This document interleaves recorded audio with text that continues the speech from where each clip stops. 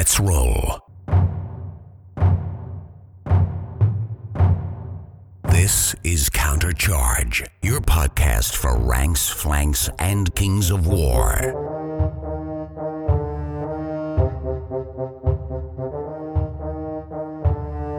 Join your hosts as they delve into the world of Panithor and bring you worldwide coverage of all things Kings of War. Welcome to Countercharge. I am Kyle Preslinski. I'm Jeremy Duvall. And I'm Matt Croger. Welcome everyone to the show for the first of our month-long coverage of the upcoming Clash of Kings 2022 supplement, which at this stage we believe is due to be released in early November. But we've got the man, the myth, the legend, Kyle Preslinski with us to take us through some of the logistics and the process of it. And then we're going to talk to you about 5 favourite changes from the upcoming supplement. So Kyle, thanks for joining us today at the end of a long Monday for you. We're almost to the finish line. I mean, it's been a pretty mammoth process the last 6 months. Not only has it been a new Clash of Kings supplement, but there's been the Halfling Army as well as a super secret project going on testing.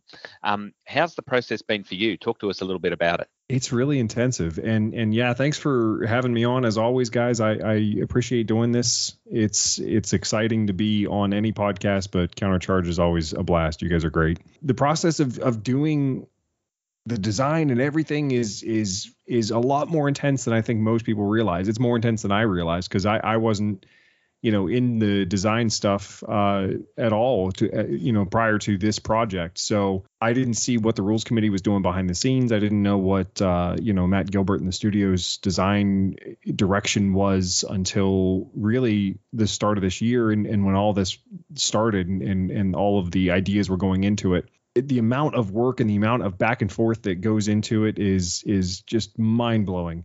The effort that the rules committee puts together is monumental. I can do nothing but applaud them. Everyone should genuinely appreciate what they do for the game and for everyone, because there's just countless questions, countless scenarios that come up and constantly kind of going over and over things that could go wrong or go right.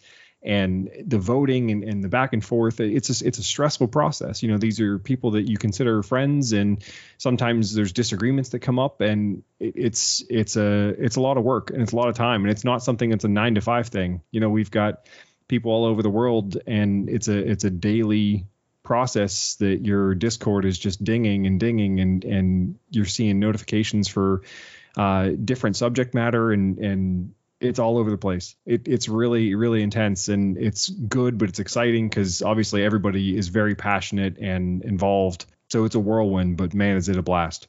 Yeah, and I think that's really important for everyone to understand. I really didn't understand it well, and we're going to have an episode about the process with some playtesters and rules committee later in our coverage of Clash of Kings this month. But I think setting the scene for people, what they can imagine is that you've got this group of tens of playtesters. I think it's about, I don't know how many it was, 40, 50, something like that, and every one of those people being able to provide feedback to one group of people, which is the RC. It's just a mammoth task. Like it is mind-blowing. The RC represents the sort of idea of Kings as a global game, right? Where you have members of the RC from England and from UK, from Australia, from United States. And I think you had playtesters from the different regions too. What was that like, Kyle, of seeing the playtest data come back and to hear different perspectives from different geographical areas? I think that every area has different metas. We're pretty familiar with that. We know what certain areas like to do,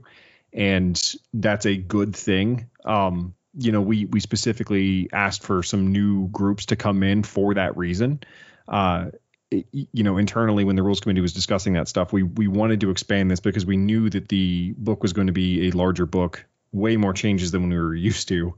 And with that, you kind of want to make sure that you get different perspectives.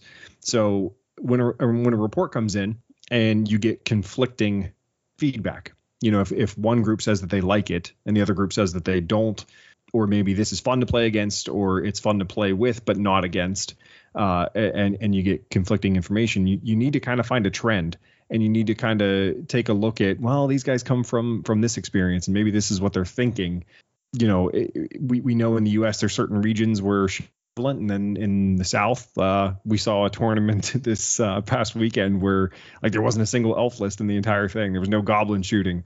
So it's all very different, but it's very important to understand that every single region has a very viable response that they're given to you. But at the same time, you can kind of take it with a grain of salt, where if, these guys are talking about terrible shooting in one place and you're getting feedback from a region that is dealing with terrible shooting all the time, that one can be a little bit more viable, Yeah, and I think that becomes pretty obvious, doesn't it, that there's those regional differences, across the globe pretty quickly, and it must be really tough to sort that out.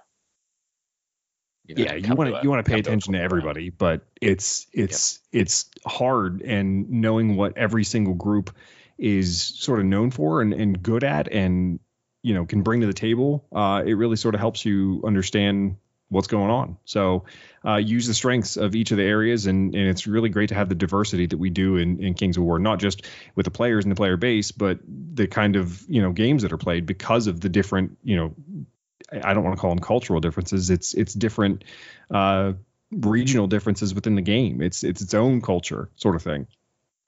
Yep.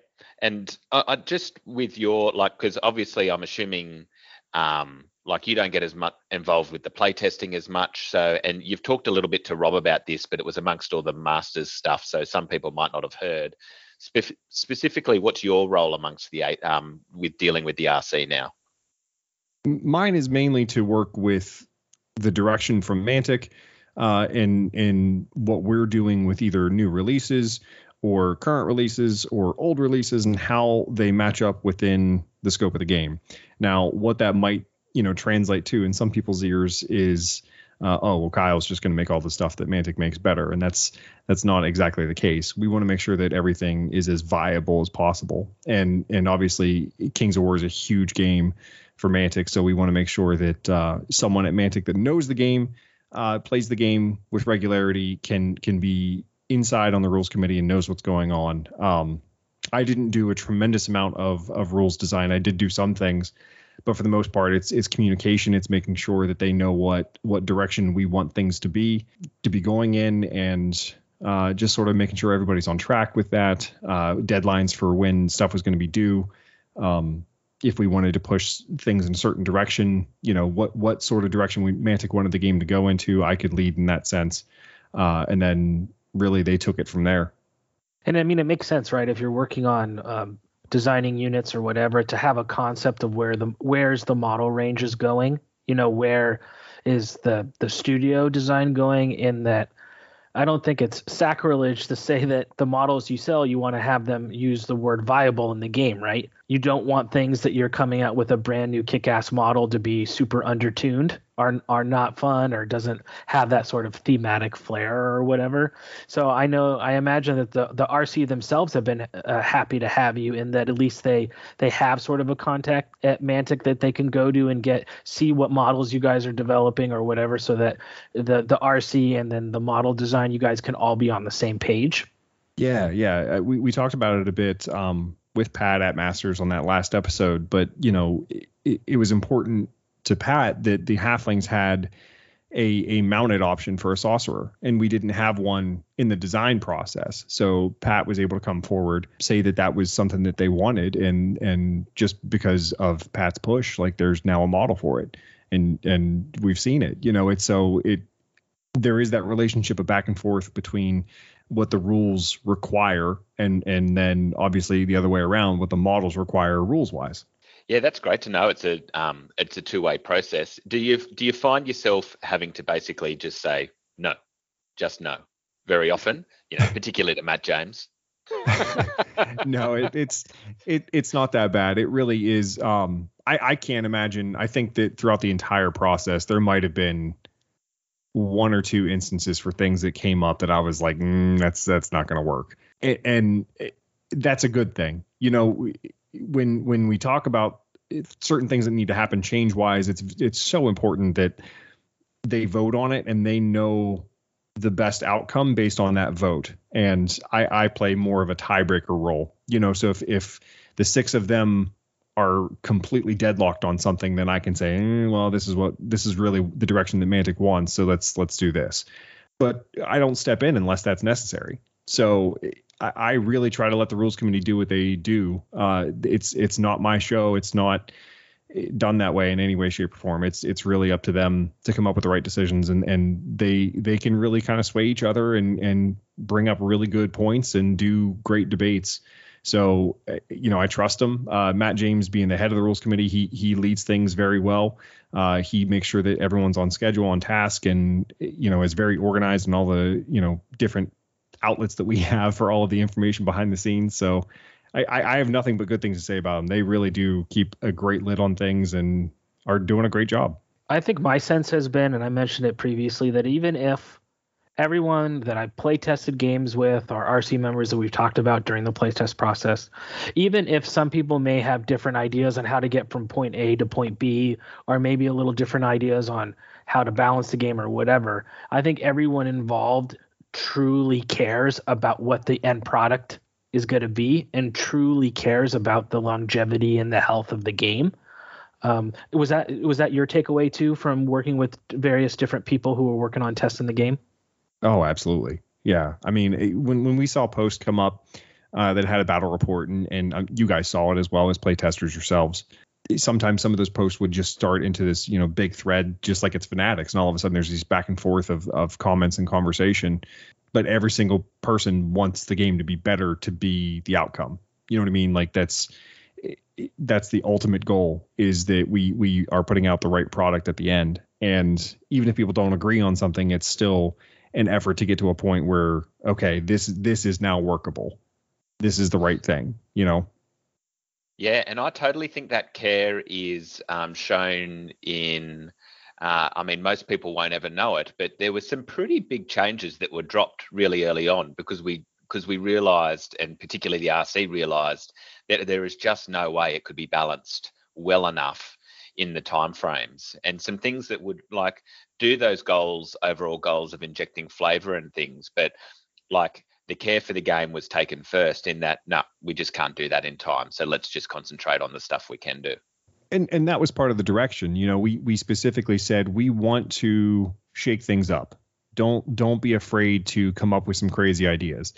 And from my perspective, the best way to go about that is to push it too far at the beginning and then trim the fat and kind of go back from there. Which is exactly what happened. And that's good. If you don't push it far enough, then you end up, towards the end pushing things too far, and then all of a sudden it might get away from you. So we definitely tasked the rules committee with get a little crazy. Show us something we don't expect. And in some cases, that was taken back and taken away and cleaned up. So it was a good thing. But like you said, it's better to start off with the full bouquet of ideas, and then it's like Mr. Miyagi, you have the bonsai tree, right? And you slowly start snipping away the little bits and pieces so that by the end you have your perfectly formed bush. Trust you to come up with a sweet metaphor. Well, Jeremy. Thank you. That's why they pay me the big bucks. A lot of people don't know that I actually went to school for animation, and I was taught by Disney animators. And in that process, they go over, specific principles of animation, that sort of thing. And one of them is to push the animation, go over the top with expressions and poses and really make it as exaggerated as possible. But then typically you do end up dialing it back, because if you don't go far enough, it's not interesting to watch. So that was kind of my thought and approach for the whole Clash of Kings in the first place, is let's do some exaggerated things, and then if it's too much, then dial it back. Because Kings of War is it's a balanced game that needs to be competitive at its core. And I know we'll probably touch base with Matt when we do our playtest episode, but I remember that first day that the pack got released to the playtest group, it was like, oh my god, it's like chaos. The world started spinning backwards, dogs and cats living together, mass hysteria. It was just insanity intensities. Yeah, because we had Yeah, we'll go into that in a different episode, I think. But like back to what you were saying, Kyle, it's you've really got to see what you're capable of, don't you? By dialing it up. And I think a lot of that's even, that's a lot of art, right? You even see it in painting. People are often, go bang, let's go as loud as we can be, but then might bring it back a little bit to make it, or they don't. Yeah, I mean, a concept car for a vehicle that comes out, it looks amazing. It's like, wow, that's a super cool car. But then by the time it actually comes out in production, it's like, oh, well, yeah, it's new. It's a Prius. Yeah.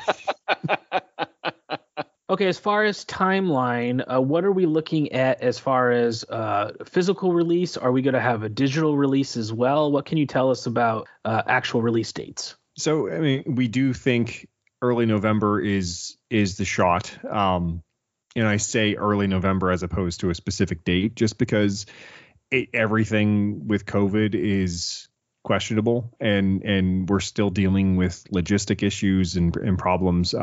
Everything's on time, it was all turned in on time. The testing ended when we exactly planned it.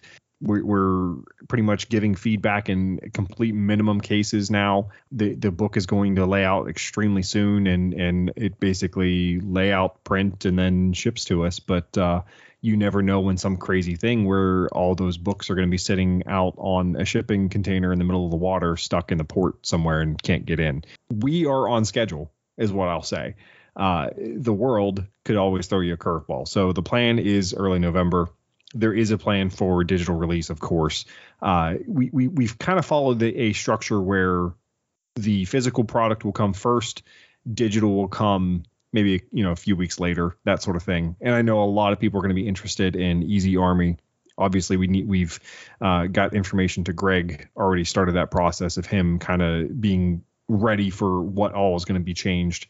And we want the subscribers to be able to get the stuff right away. So if you subscribe to Easy Army, you should get the updates. But there's a lot in the book that isn't just going to be stat changes. So, keep that in mind, too. And if you don't subscribe to Easy Army, shame on you, is all I have to say about that. Shame on you. Well, but it's nice to hear that Mantic's delivering on that, right? Because that was always the idea of subscription, is that you got something back for subscribing. So it's good to, but yeah, it's going to be super tough for Greg. You want to try to give him as much time as possible to get on that. And obviously, as soon as we were able to give him something, he can get started on it. All right. Well, let's take a break. And when we come back, we'll do our top 5 favorite changes from Clash of Kings 2022. Hello, this is Duncan Rhodes from the Duncan Rhodes Painting Academy, and I hope you're about to apply a second thin coat just there whilst you're listening to Countercharge. This is Paige from Singapore with the YouTube Battle Report channel Newbie Dice, and you're listening to 战神反击. And we are back. Okay, so really excited. We are going to be doing our top 5 sort of overarching changes of the 2022 Clash of Kings pack. And we will be looking at a little bit more stuff in detail as the month progresses in regards to our previews. But we do have a couple little juicy tidbits to share with you guys in our top 5. So what we're going to do is we're going to start at number 5, and we're all going to go our number 5, and then we'll go our number 4, etc. So why don't we start with you first, Kyle, as our illustrious guest. What is your top 5 favorite change? Well, it's a pretty simple one, and this is definitely a Mantic direction. Titans are going to be getting some new special rules, in particular a pair of special rules that are going to help them out, just kind of make them a little bit more threatening. These are big centerpiece models that when the switch from the 50 millimeter base that monsters were on happened and went to Titans, a lot of people were like, oh, because the monster base is so appealing. And then, you go to the Titan base and as they are now, they don't really do enough. They've got pretty good nerve. They've got good defense, et cetera, but let's make them actually more threatening for what they are. So, things like the giant, even dragon types, they're going to be, dropping in points just a little bit marginally to make them slightly more, appealing to take. I think that the new special rules, which aren't exclusive to Titans, but pretty much you're going to find them all over the place, are going to really help. Yeah, that 75 millimeter base, until you play with it a while, you don't realize just what you can't do, as opposed to that 50. So that's cool to hear that they're going to be getting tweaked. What about you, Matt? What's your top 5? So My number 5 is spellcaster levels becoming relevant. So we've seen since the release of 3rd edition that you see all these questions on Fanatics, right? What does spellcaster level do? What does it do? And until now, it hasn't really been, anything. But in Clash of Kings, it is going to mean something. And so that might be through being able to take certain things or being able to purchase more powerful versions of certain things. So I really enjoy how that is now becoming relevant. My number 5, it's something that we've already talked about in the Masters coverage, if you had a chance to listen to that, is the change to inspiring. And that now if you had any form of inspiring, whether it's inspiring only X, Y, or Z, it's now just blanket inspiring. And I think this is really interesting as far as army construction, and saw this a lot in playtest games of it's huge. Yeah, being able to take what you want in different flavors and, maybe not use the BSB anymore, which is fine. I'd much rather have a more interesting character giving me inspiring than some basic dude anyway. So I think that has been a really interesting thing to affect army building, is the fact that so many more things now give you inspiring. It's list variety. I mean, it's a huge change in my opinion. I mean, it's a simple one. Such a simple one, but all of a sudden, we're going to see so many different list options because of how that changed. Yeah, it's really hard to understand it in the abstract. It's when you start making army lists that you begin to really see, oh, okay, I get this. This is really cool. Yeah, and Kyle, so what about your number 4? Well, this is going to hark back a little bit more on what you were saying, but Magic in general's got quite a bit to it. There's 2 things in particular, so I'm going to cheat a little bit. There's new arcane abilities that allow you to do some fun new things. So one of those is something called Incantation of the Tempest, and what it is basically a little 10-point upgrade that you can purchase if you want. But what it does is allow you to roll a single die before you cast any spells. If you are successful and roll a 4+, the casting model can then reroll any misses on spells that it casts for that turn. If it's not successful, you're instead disordered and can't cast any spells for the remainder of the turn. So it kind of gives you a super effective, if you do get that 4+, then you can reroll everything. And that's fantastic. But if you miss it, then you're kind of boned. So it's a nice little gamble thing that you can do. Just a little bit of extra fun. And the second one would be the fact that there's an arcane library. So similar to previous Clash of Kings, there's a whole library of spells that everyone's going to be able to choose from. And in some instances, there's spells that we know, but maybe could be more beneficial. I remember, Brian Tucker being very concerned that he couldn't deal with a lot of the shooting that he was dealing with in the Southeast.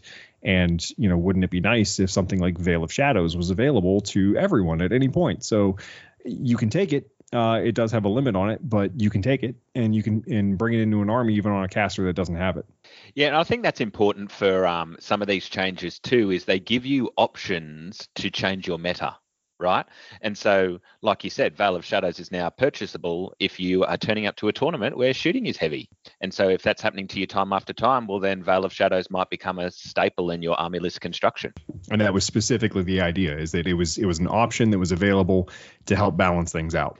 Great. Well, my number 4, and everyone strap yourselves in because this is big. There's been a lot of debate over this, is that formations are back.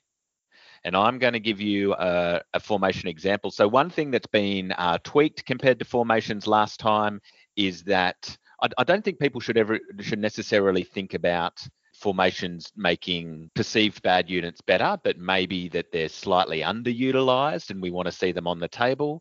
The other tweak is that previously they just had a total cost for formations, whereas now when they're writing their formations, they're giving you the cost per unit as well, so that when you're doing attrition scoring in a tournament, you know exactly what you've taken off, which is good. So no longer do you have to take off, the whole formation to get the bonus points for the attrition score there.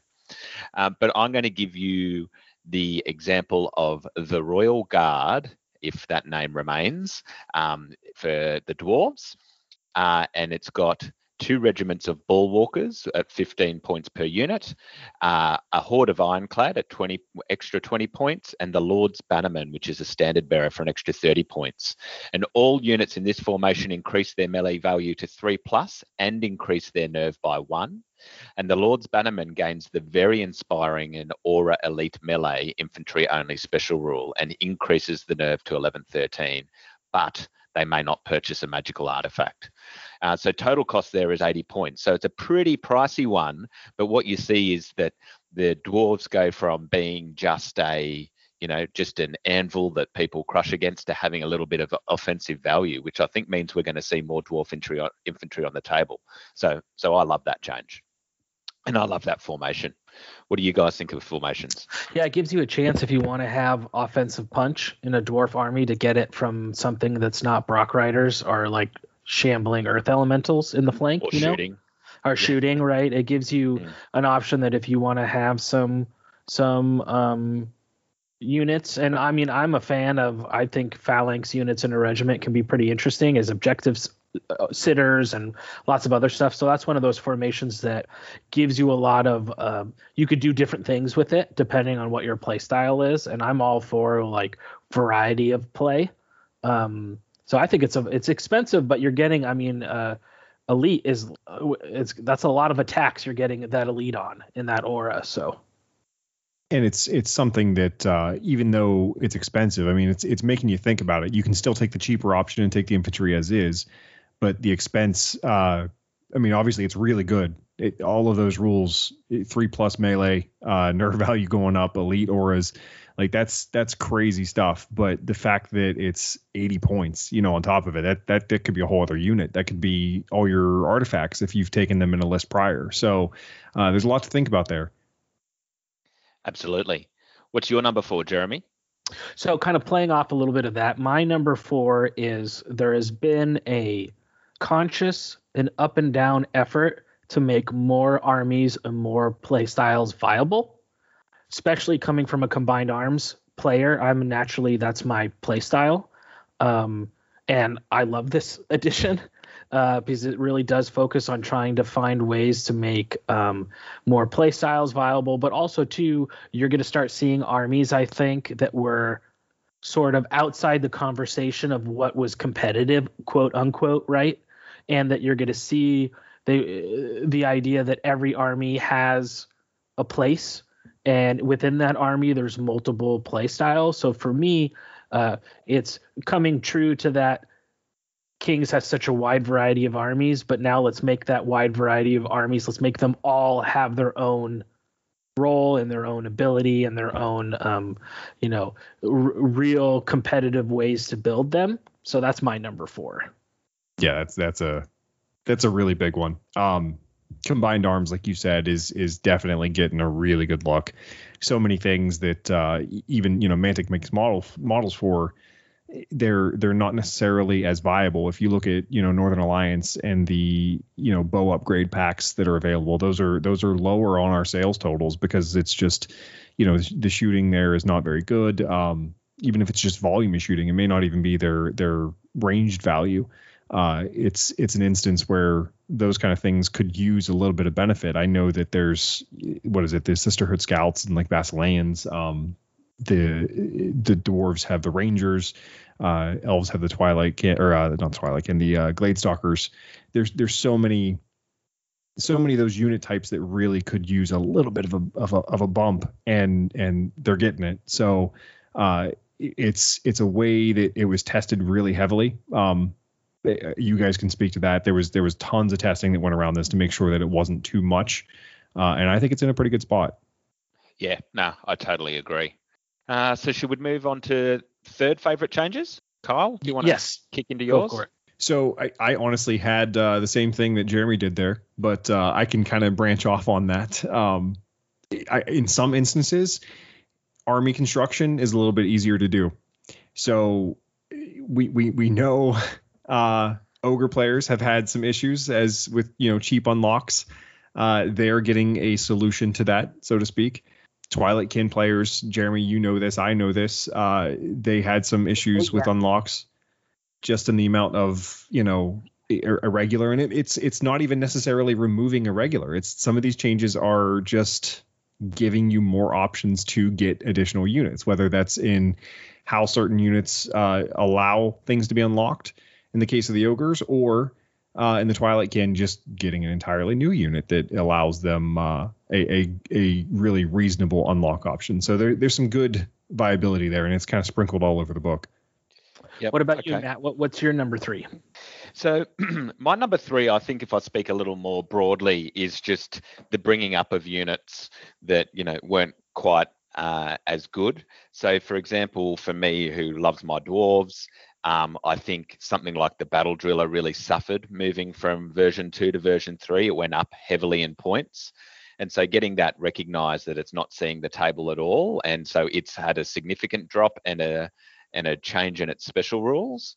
To me, those specific unit changes to adjust things, which is traditionally what Clash of Kings is about, but remain in this book about bringing units back into play. So that's my number 3. What about you, Jeremy?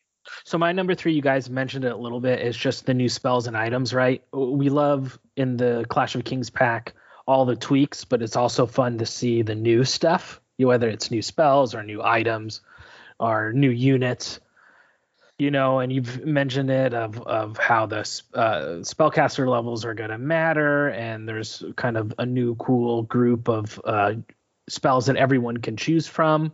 So I think it's so interesting whenever a Clash of Kings pack comes out, where it's not only all these new units and adjustments, but it's how are they going to interact with the spells. And a lot of the spells sort of add this flavor and sort of interesting sort of new gameplay mechanics and some new little interesting stuff. So that's sort of my number 3, is all the stuff that you guys have already sort of mentioned and talked about around spells and magic items and arcane abilities, and all of that sort of the magic of the game has gotten a little bit more interesting. Is there any particular item that you like there? The Helm of the Drunken Ram, which is the new, we all remember the Helm of the Ram item, but this item gives you the TC, but you no longer have Pathfinder or Strider. So pretty interesting in that you do get a little benefit from it, but you can't slap it on, Pathfinder units to really abuse that thunderous charge. So I think that item is pretty interesting. Yeah, I like that too. And there's in those kind of items, isn't there? Like it's not a pure gain item, which allows it to stay reasonably cheap. And I think that's the great thing about the Drunken Ram item, is that it's not expensive, because you need to put it on something basically that doesn't have Pathfinder or Strider. Otherwise, you're losing the value of that unit that you're paying for. So yeah, I agree. That's a great little example.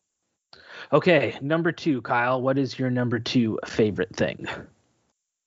Really, the incredibly expanded keyword synergy. We wanted to have that stuff in place for 3rd edition, but on the whole, it was relatively weak at launch. There's a lot more keyword synergy going on, especially in the formations. We see that front and center in the formations, but I've noticed one of my favorites is in the Forces of Nature, and just how the elementals and the druid are getting some new synergy. And in some cases, like them, they had to have the elemental keyword added to the elementals. So not only does it allow you to sort of develop a officially effective, battle group from the keyword synergy, but there's some really fun stuff that comes into play too, especially formations and special rules that can pop up there, or different auras, which there are in abundance now. So there's lots of new ways to use it. The auras that are coming in for things like Elite or Iron Resolve or Headstrong, that sort of thing, is just all over the place, and it's all done by keywords. What about you, Matt? What's your number 2? My number 2 is what Kyle mentioned as his number 5, I think, is these new rules to help some of the Titan models. The changes you'll see coming, as Kyle said, in a pair of new special rules, that really is going to see those big centerpiece models back on the table. And I think that's awesome. Yeah, so that would be my number 2, is because I really wanted to see those big models getting better.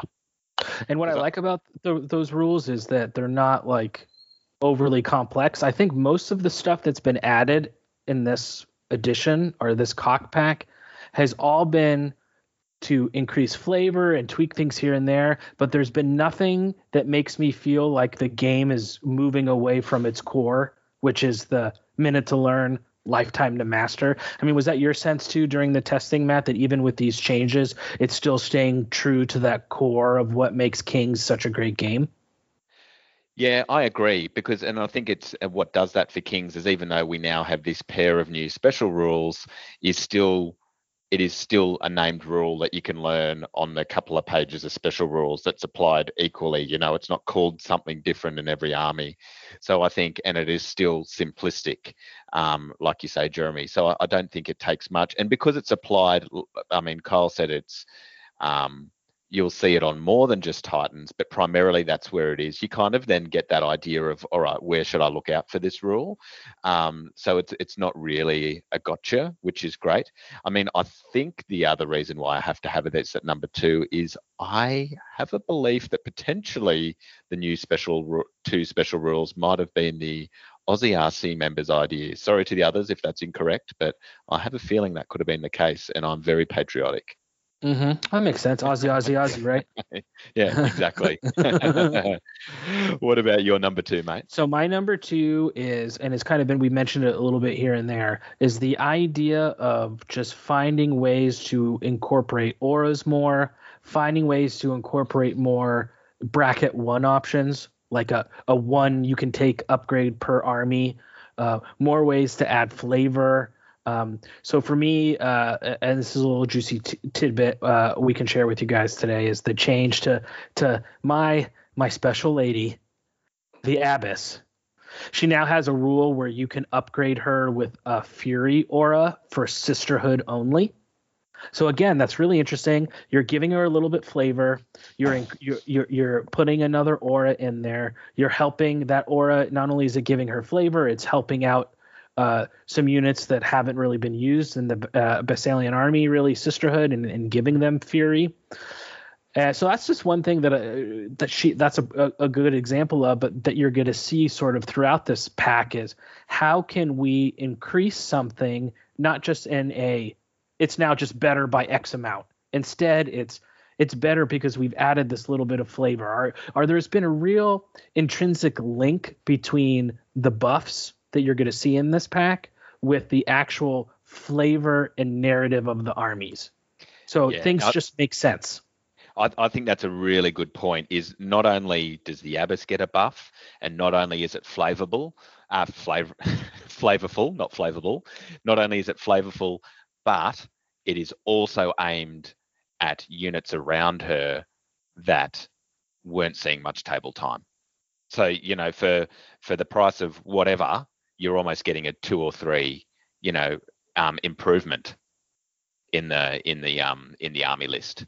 And that really seems that kind of carries through, right? Where they've done these really selective buffs, but they've done it in ways to where they're getting a lot from as little as possible. So how can we get the most bang for our bucks from as little rules as possible so that we can keep the game streamlined, but still make the changes that we want to make?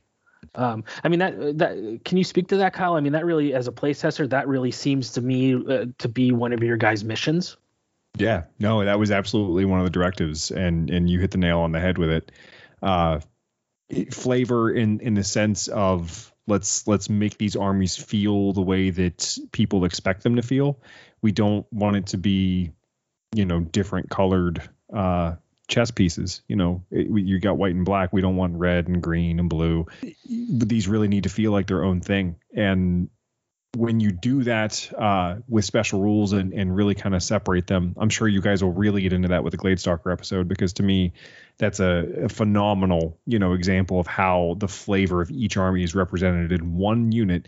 It is incredibly similar amongst all the armies that use them, but now with just a tiny single special rule tweak, like each of them has a completely new captured feeling that faction represents.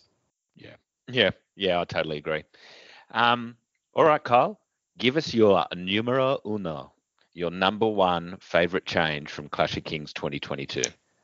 Well, for me, it really kind of comes around to getting a lot of things back that people just really enjoyed playing with in second edition that maybe got taken away and are going to be, back in the fun of third edition. So in some instances, that's going to be a unique upgrade, something that Jeremy was just mentioning, which those are all over the place. And there's so many fun ones. There's new ones as well. But in some cases, it's a returning favorite. I know I dropped a hint at like things like the Herd and the Stampede getting a special reappearance. And it's going to be done as an upgrade, a unit upgrade option.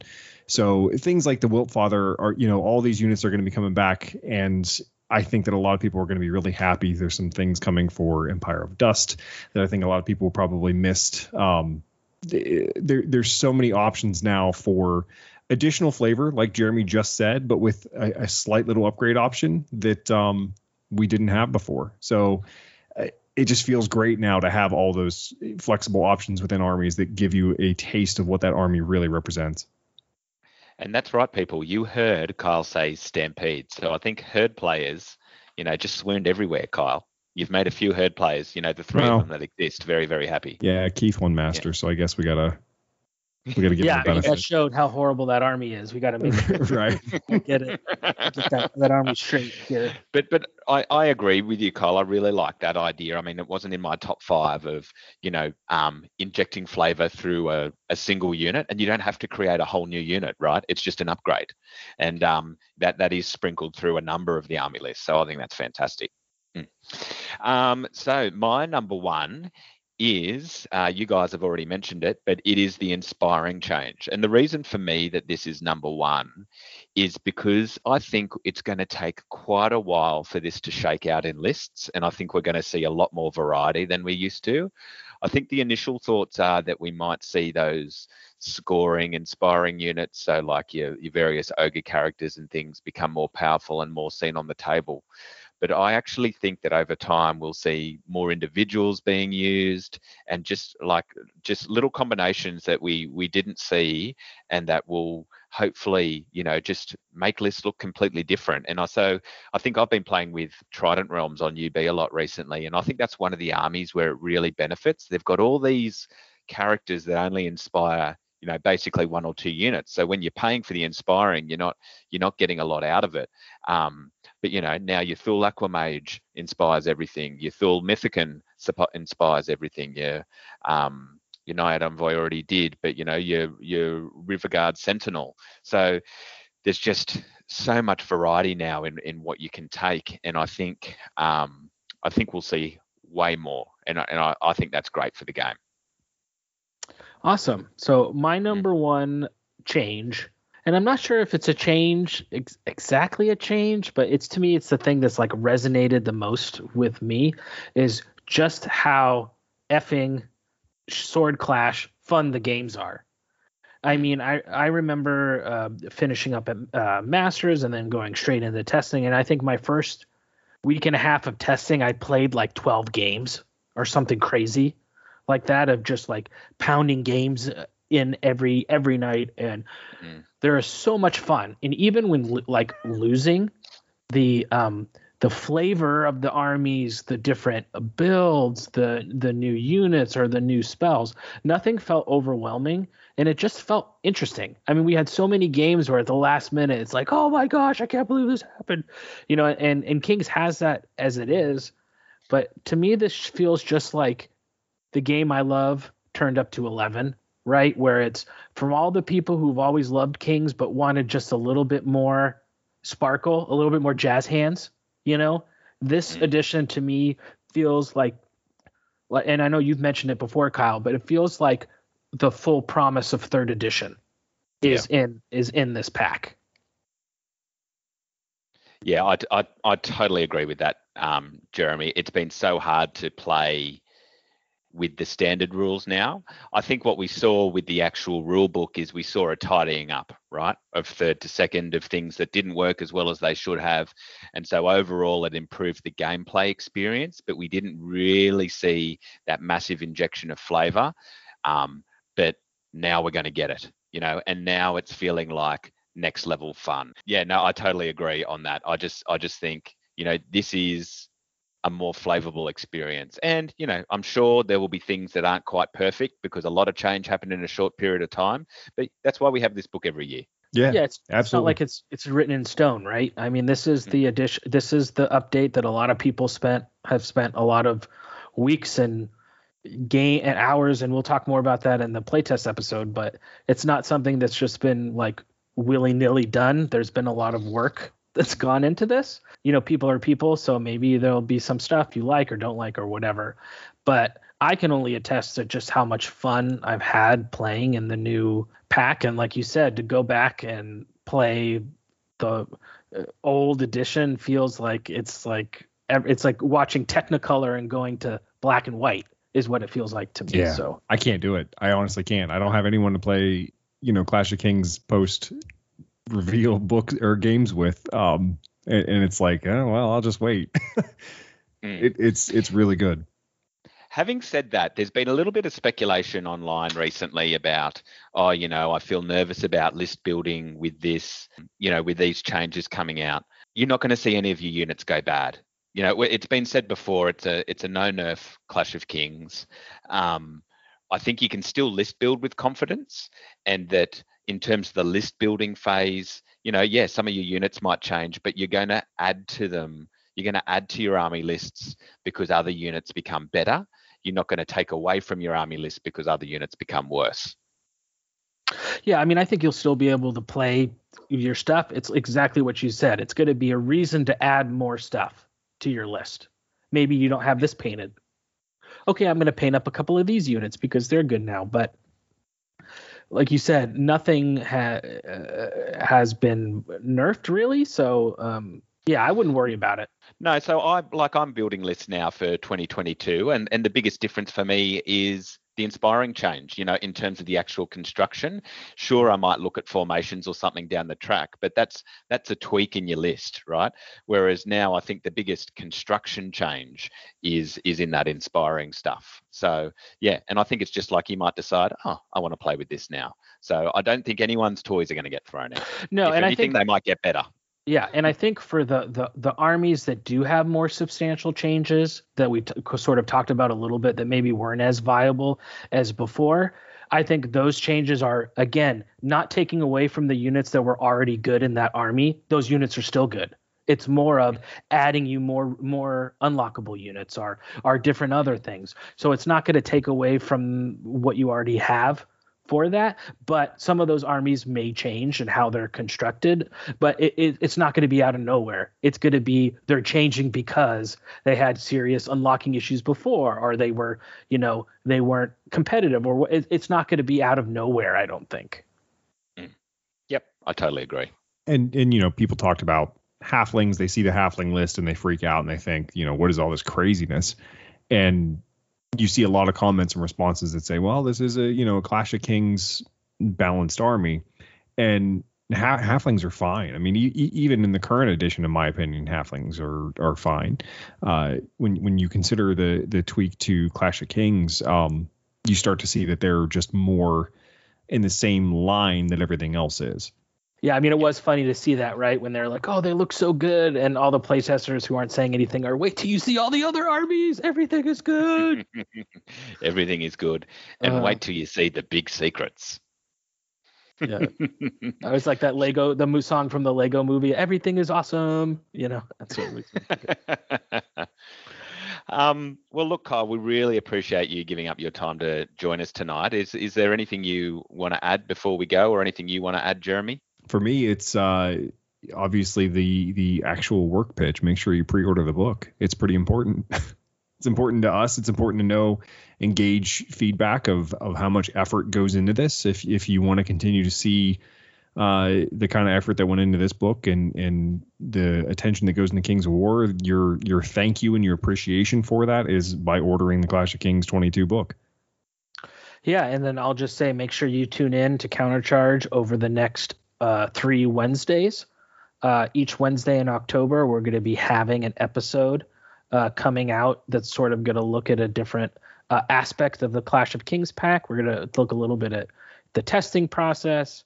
We're going to talk a little bit in more detail about one of the units, which if you listen to this episode carefully, you might discover which unit that is that we're going to talk about. And then we also have a big surprise planned for our last episode coming out at the end of the month.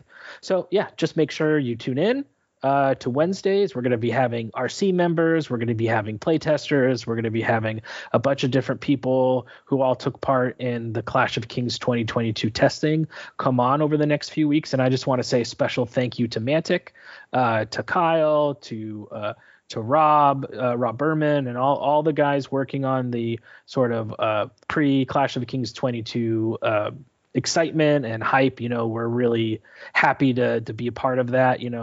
We've always had a great relationship with Mantic, and I know Matt and I as playtesters are really excited to try to bring our perspective as show hosts, but also our perspectives as people who actually worked on the game. So if you don't like anything when the book comes out, you can blame Matt, because every idea that's bad in there was his suggestion. So yeah. Absolutely. And I will take all your feedback and ignore it. It will fuel him. Next thing he'll be like 7'5", 400 pounds of muscle, just fueled by that. But that joking aside, what I want to leave you guys with is just how excited this is probably the most excited I've been for Kings since when I first started playing all those, back in 2016. I think I really, truly, and I'm not blowing smoke up Kyle's rear end, even though it's a nice one. I'm not blowing any smoke. Yeah. I mean, enjoy it. Yeah. This really is just so much fun, awesome stuff in this book. I totally agree. I can say it all day. That's my job. But when you guys say it, it actually means something. Yeah. All right. Well, we might leave it there. Kyle, would you like to take us out? Yeah, guys. Thanks for listening, and keep countercharging. Thanks for listening. And we'll see you next time on Countercharge. Please let us know what you thought of the show by emailing us at counterchargepodcast@gmail.com, on Twitter at countercharge15, or by commenting on the Countercharge Kings of War podcast Facebook group. If you enjoy the show, you can help others find out about it by leaving positive reviews on iTunes. Until next time, keep countercharging. Music is a composition of Kevin MacLeod and is licensed under Creative Commons. Yeah, you don't know how much I'm holding myself back. Okay, got to slide into the DMs. I know that'll get edited out. Uncle Rob will find it if we don't.